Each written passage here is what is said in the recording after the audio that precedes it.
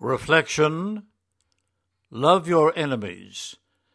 This comes from Father Don Hornsey.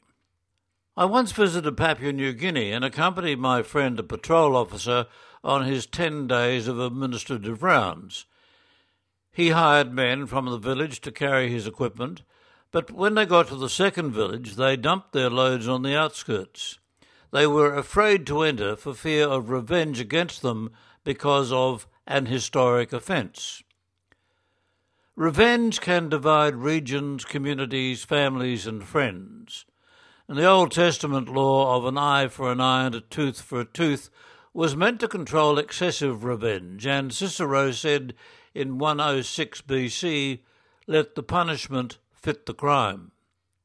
However, in Matthew's Gospel, Matthew 5:38-42, Jesus teaches something much more revolutionary.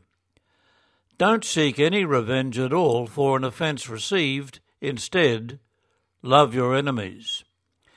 This is the centre of Jesus' teaching. A person is fully human when all their actions are directed by love and not by hate or even self-defence. We probably never take violent revenge against someone we think has offended us. We are subtler.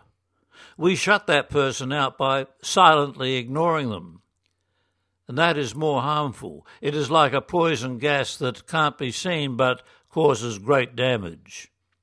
True followers of Jesus are called to take the first step even when they feel that what happened was not their fault. It is a hard saying, but we can't walk away if we believe that Jesus has the words of eternal life. Reflection: Love your enemies, from Father Don Hornsey, who lives and works in New Zealand.